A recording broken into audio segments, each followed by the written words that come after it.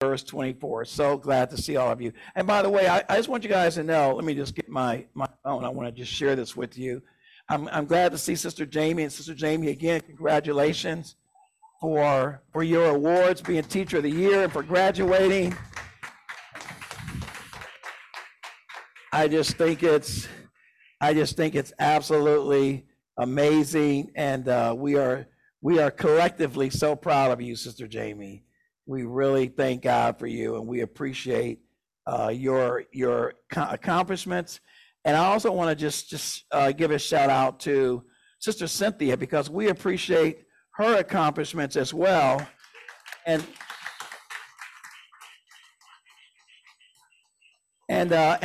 Sister Cynthia, I just want you guys to know, in addition to all of her creative skills in both art and poetry, and Sister Jamie is a poet in her own right, Sister Cynthia received and I think this is like I'm kind of going in and out. Maybe I'll have to bring this up a little bit, but it's a Humana game changer, right, Sister Cynthia? Can you just tell us, in 30 seconds, in Mark chapter 5, I want to just share with you guys this subject about the lady who was dying because she was hemorrhaging out of control, and there was just no remedy in sight. And just a few thoughts on this. Just thank the Lord for all of you guys that are online, and we praise God for you. So I'm going to read this, and it says here in verse 24 of Mark 5, it says, "And he went off with him, and a large crowd was following him and pressing in on him." And by the way, let me just comment on that right quick, just so you guys get an understanding of what this means. So Jesus, I was going to show a clip. I wanted to show you guys this clip from The Chosen. It was really a good illustration of what's going on here, but it was like 6.5 minutes. I didn't want to just take that much time. And there was nowhere, I tried clipping it and editing it, and I just couldn't cut it down to maybe a couple minutes without leaving some good parts. But I just want you guys to imagine Jesus walking out here on Arbor Avenue, and people are just pressed in. Did anyone go to the Cavs celebration in 2016 when they won the NBA championship? Okay, so yeah, I was down there. Probably shouldn't have been. I mean, humanity, people were pressed everywhere. And I wasn't even in as thick of a crowd as Maria and Kim were in. It was just people everywhere. You couldn't get anywhere. You couldn't move. It was just stifling in certain areas along the parade path. I just imagine the parade path in 2016 and Jesus walking down Euclid Avenue, down 9th Street toward Euclid Avenue, trying to get through there. Well, that's what it was like, I imagine, in my mind, and that's what the movie illustrates. In the show, look this up on YouTube. Just search The Chosen, Jesus and the woman with the issue of blood, and you'll see this video clip. Very, very compelling clip. It's only 6.5 minutes. Too long for us, but good for you to really get an idea of what this may have been like. So I imagine Jesus trying to get through the crowd on the 2016 championship parade route, and these people are just everywhere. And so when I looked up the word pressing in on him, Luke says that it was almost like he was suffocating. The people were so close to him, everybody's brushing up against him. It's like he's just suffocating with this crowd of humanity, okay? I just want you to know, this wasn't a normal crowd. This wasn't a Sermon on the Mount. This was essentially a life-threatening situation. There were so many people there. There was just no control. There was no crowd control. Jesus didn't have a security detail. There was no fences or gates to kind of keep the throng of humanity away. They could just get right up on him, okay? That's what's going on in this particular account. And it says, a woman who had a hemorrhage for 12 years, verse 25 says, and had endured much at the hands of many physicians. Now, I just want to also paint a little bit of context. Jesus has been summoned, or at least requested, by Jairus, who's the head of the synagogue. Will you come and heal my daughter? She's 12 years old and she's about to die. The actual Greek suggests that she is at the point of death. And by the way, by the time Jesus got to her, she was already dead. They were already in funeral mode. They had hired the professional mourners. They were wailing and crying and singing, and this was just, they were already starting the funeral procession, which suggests that her body had decayed at such a rapid rate that by the time she died, they wanted to get her in the ground immediately. By the way, Jews, even to this day, Jews bury their dead within 24 hours. They don't mess around. If you know any observing Jews or Orthodox Jews, you'll know they don't be waiting a week for a funeral, putting notices in the paper and waiting for the family to fly in from Kalamazoo. No, if Aunt Betty dies, she's going to be buried right then and there. They don't mess around. So this girl is getting ready to be interred right here, and Jesus is trying to get to her, but he's interrupted. He's on this way to perform a miracle, and he gets interrupted by a miracle.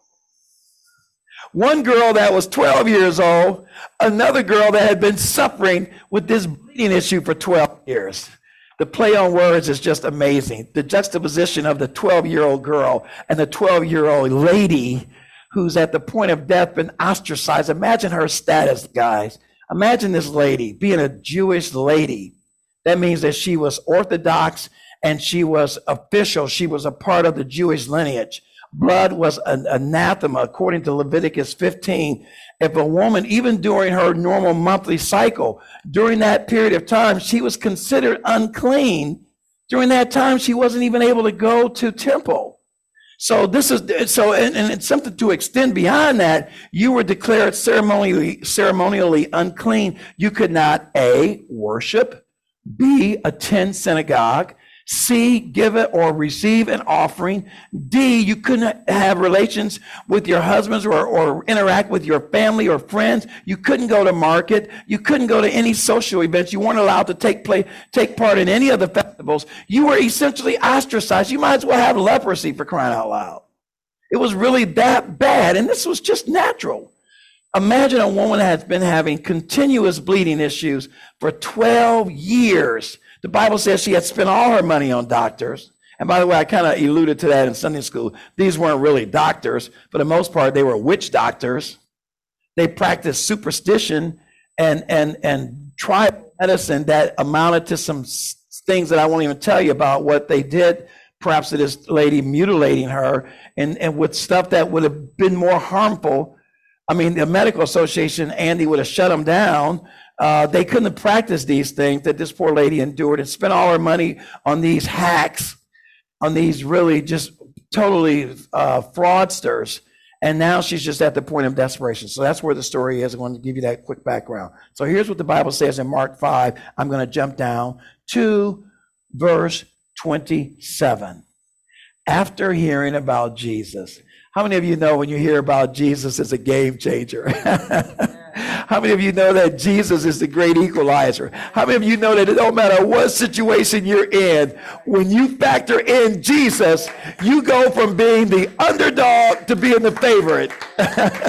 Kind of like the Lakers right now need Jesus. Okay, another subject. Okay, so at any rate, sorry about that, Lakers fan, because I'm a Laker fan. So here it goes. After hearing about Jesus, she came up in the crowd behind him and touched his coat. By the way, what she actually touched, according to my research, and I looked at this years ago when I taught this.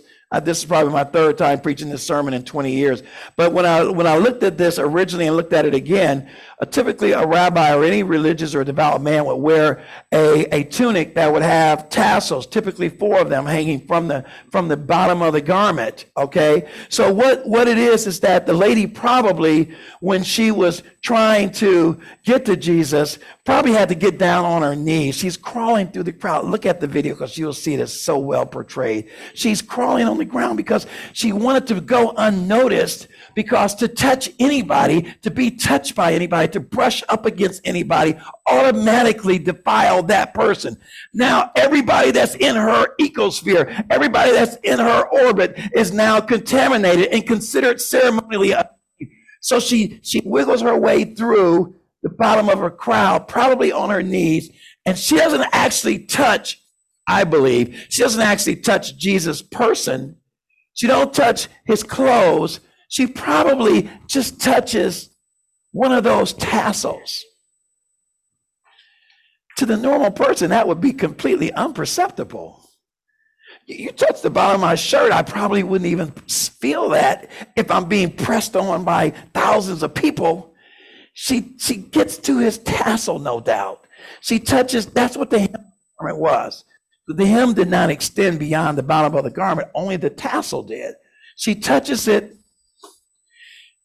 and the Bible says that when she touched it, she was healed instantly. She felt the internal bleeding stop as on a dime, like boom. There was no slow trickle. There was no like extended healing. There was no stages. There was no delay. There was no process. There was no weaning off of this. She instantly, the Bible says, and the words that Mark used, by the way, Mark has been considered the gospel writer that wrote Rod with, they say he uses more verbs than John and Matthew and Luke. It's called the action gospel. If you read Mark, you'll see words like in the King James Version, straight away, forthwith, immediately, instantly. Mark uses these really dramatic words that shows exacting action. It shows results. He really is about showing the forcefulness of the Lord's impact. So here's what it says. I'm almost done. Hang with me. It says, immediately the flow of blood was dried up, and she felt in her body that she was healed of her affliction. By the way, did you guys know that there's a difference? There's a difference between being healed and being treated. Watch this though. You on board with me on that one? Here's another one. There is a difference between being healed and being cured. You can be cured of something and then have a relapse. You can be something go into remission and then it can rear its ugly head again. You can be cured today, but contract that same disease. Look how many times people got COVID. Some people got it multiple times. Some people get various forms of cancer, various forms of other maladies multiple times, multiple ways. Now, there may be a cure for one. There may be a cure for colon cancer, or preventative cure, but maybe not a cure for lung cancer. You see what I'm saying? I'm just using that as an example. But I want you to see this because this is just so amazing what Jesus does for her. The Bible says that she was healed of her affliction immediately. That in and of itself is a sermon, Rod. But here comes the good part. It says immediately Jesus perceiving. See, that's Mark using those words again. Immediately, straightforward, forthwith, right now. He uses these powerful dynamic terms to describe what's going on because they're so impactful. It's a writing technique. Jamie could attest to this. There's various writing techniques that authors can use to convey a thought or a message differently. For instance, in the Gospel of John, it's more prose. He gives you these long narratives. But in Matthew and Mark, especially this, what are called the synoptic gospels, synopsis means that all three writers are writing about the same subject, but from a different perspective. Mark is writing from this powerful perspective. Some believe that he received his information from Peter. I don't know that I know that. It's not part of canon, so I dismiss that. I want to just stick with the facts. Let me just say this to you guys that are into these literary forms and really into the technical part of the Bible like that. Hey, the Holy Spirit God wrote the Bible. Forget the men's names. Sometimes I'm almost disappointed that their names were included for some of the seminarian type people because they get so caught up on the person that wrote it. Thank God the Lord just decided with Hebrews, I'm going to just keep y'all guessing. I ain't even going to tell y'all who wrote Hebrews because I think we get so caught up on names and technology and styles and nuance that we miss the message, which I'm going to talk about here in just a second and I'll be done. So it says here, Jesus made this statement in verse 30 of Mark 5, immediately perceiving in himself that the power, I think the King James Version says that does it say unction? Does it say The virtue, that's the word I'm looking for. Thank you. I knew it was V, U, and that family. The virtue left his body immediately. The word power, dunamis, the power left his body. The virtue, that anointing, that unction, he felt it, guys. I'm almost done. Stay with me. He said it proceeded from his body, had gone forth. So he turned around the crowd and said, who touched my garments? Some translations will say, who touched me? Matter of fact, the very next verse in the NASB says, and his disciples said to him, you see the crowd pressing in on you. You know, you see this going on. Look, you see this happening. You see everybody is touching you. Rod say, lighten up. Everybody's touching you from every side. And you're going to ask who touched you? What up? What gives? You know, in the video you'll see if you get home and watch it, Peter's like beside himself, like, Master, you're asking who touching you and everybody is all over you? And this is my point. This is to me the most important part of the message. Because Jesus is making a distinction. Watch this. The Bible says, and his disciples said to him, you see the crowd pressing in on you, and you say, who touched me? And he looked around and saw the woman who had done this. But the woman, fearing and trembling, aware of what had happened, aware that she had been found out, she came and fell down before him and told the whole truth about what happened. And Jesus said to her, daughter, your faith has made you well. Go in peace and be healed of your affliction. Here's what I got out of this. I got 2 or 3 things out of this, but here's one. All these people that day, all these people are bumping into, making physical contact with Jesus. All these people are just brushing up against him. They're just touching him. They're in his atmosphere. They're in his orbit. None of them gets healed. None of them are made better. You say, well, Pastor Will, well, maybe they weren't sick. Well, they probably have something going on. If you ain't sick, you're going to have a headache. I ain't sick today, but my allergies are acting up. You don't have to be like on your deathbed to need some help, right? Sometimes you just have low energy levels. Sometimes you're just blasé. Sometimes you're a little despondent. You don't have to be sick to need help. They're just touching Jesus and nothing is happening. But this woman intentionally, purposefully, with a specific need in mind, knowing what she's doing, touches perhaps a tassel, and her life is changed immediately. Here's what I got out of that, because I thought, well, what are the people going to say Sunday morning listening to this sermon online or on site? What does that have to do with me? I can just go down to Cleveland Clinic and get the same result. Well, no, you can't. No, you can't. Not really. Not when I tell you what else he did for her. She didn't just stop bleeding. When the Lord heals you, he heals you inside and out. He healed her body. He healed her mind. He healed her emotions. He healed her reputation. He healed her standing in the community. He healed her self-confidence. He healed her self-esteem. He healed her status. He healed her soul. He didn't just stop at her body. He healed everything in her that needed to be touched. He didn't stop at the bleeding. He didn't stop at the hemorrhaging. He healed all of it. That's right, Thomas. I'm jumping up and down too, because I feel the same way. Jesus healed everything.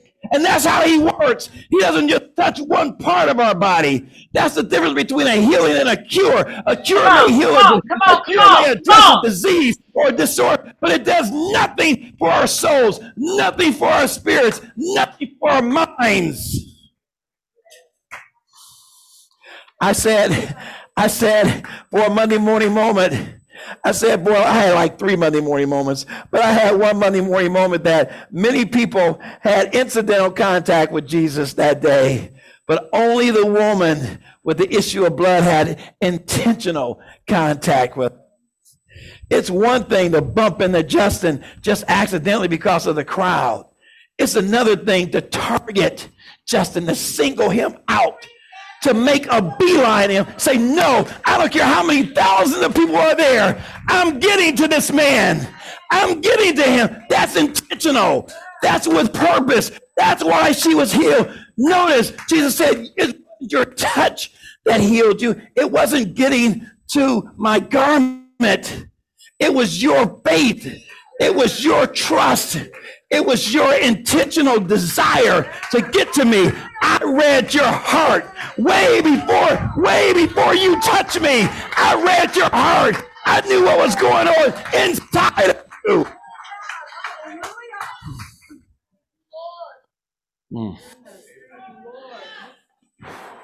This lady, I tell you, I went once. Every time I think these women can't impress me anymore, every time I think I can't learn anything else for the women in Jesus' life, for the women that just turn this world upside down, for the women that change life as we know it, I come to another one that just ups the ante. Jesus said to her, daughter, and I love even that expression right there. The Greek word there for daughter, it's a word that's tough to pronounce. It's stergator. And it doesn't just mean biological daughter or little daughter like the girl that was 12 years old. It means it's an expression of affection and kindness.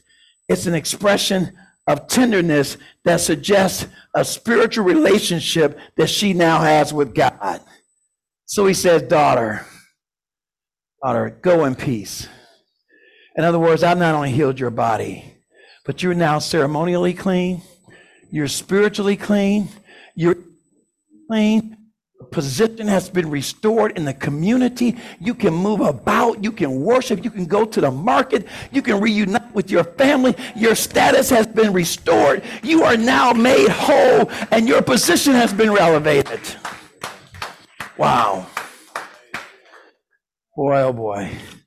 Let me stop. Let me just say this as a closing prayer. I thought about weaponized prayer, and I said, was this weaponized prayer? Yes, because she came with an intentional purpose that she wanted the Lord to do for her, and she believed the Lord. She believed that he could do it. She didn't go there with any doubts. She believed that he could do it. Amen. So I'm going to do a brother coach or brother Bobby this morning. Next week, I'm going to tell you right now what the one-word rap questions are going to be. I'm going to be asking these questions specifically. It's just like the teacher that used to give you the test and say, take home and study it. We're going to have this exact exam tomorrow. I used to love what it was called a take-home test. I aced them mugs. Give me a take-home test any day of the week, as opposed to the worst test of all was an essay test, because you couldn't fudge. Second to a take-home was a multiple choice, because I knew the right answer was in there somewhere, and I had a 25%. I had a 25% chance of getting it right, even if I had to just guess, which I did a lot. But this is the take-home quiz for next week. Number one, how do I have faith when Jesus seems to be ignoring me? Sorry I couldn't put these up, but I was having laptop issues and I ran out of time this morning. How do I have faith when Jesus seems to be ignoring me? That was the lady last week. That was to some extent the lady this week. Here's question number two. What do I do when I don't get what I want from the Lord? What do I do when the Lord just seems to not answer my prayer? Amen. That's question number two. And here's one more for next week I'm going to address before the sermon. The last one is, how do I deal with my depression and discouragement? How do I deal with my depression and discouragement? And you guys, if you will, when you answer these questions this week, I want you to pray about it, and I want you to use scripture, because I have scriptural answers. And when you raise up your red flag or your white flag next Sunday when I do it, I'm going to ask some of you to defend your answer, okay? Because these are important points. I think these are my walking points for today. I think these things can be game changers for you. If you know, Lord, how do I have faith when Jesus seems to be ignoring me? What do I do when I don't get what I want from the Lord? And then finally, how do I deal with my depression and discouragement? I want you to find a scripture that answers each of those 3 scriptures or more, 1 per question, that answers those questions. And I'm going to ask you about them next week, all right? And I pray that you are blessed by it. I pray that you are not one of those people that bumped into Jesus but didn't get anything from him. I put down the Monday morning moment. It was not her touching Jesus, but her trusting Jesus that brought her healing. I'll say the Monday morning moment again, because if your neighbor is like Bobby Beecham's neighbor, who asked him the other day, like he was under an oath of, like he had sworn an oath to testify in court, seemingly. She kept asking him about the sermon Sunday. Was it the Sunday sermon, coach, that she was asking you? She kept pressing him. So now you can say, well, here's what I remember him saying. It wasn't not her touching Jesus, but her trusting Jesus that brought her healing. And that's what will bring our healing, our trusting Jesus. Lord, we just thank you for this sermon. We thank you for this service. Thank you for the songs. Thank you for the praise and worship. Thank you for the prayers. Thank you for the requests. We just thank you, Lord, for allowing us to be here today, online or on site. Please give us strength. Help us to be Bereans, to go out this week and to be noble-minded and honorable, and let our light shine so that people can see you in us. May our approach to you, Lord, be deliberate and intentional, that we might receive what you have for us. May we not be shrinking violence and shy and unimpressed or indifferent, but Lord, may we be committed to you in all things. We give you the honor and glory. In Jesus' name we pray. Amen. Amen.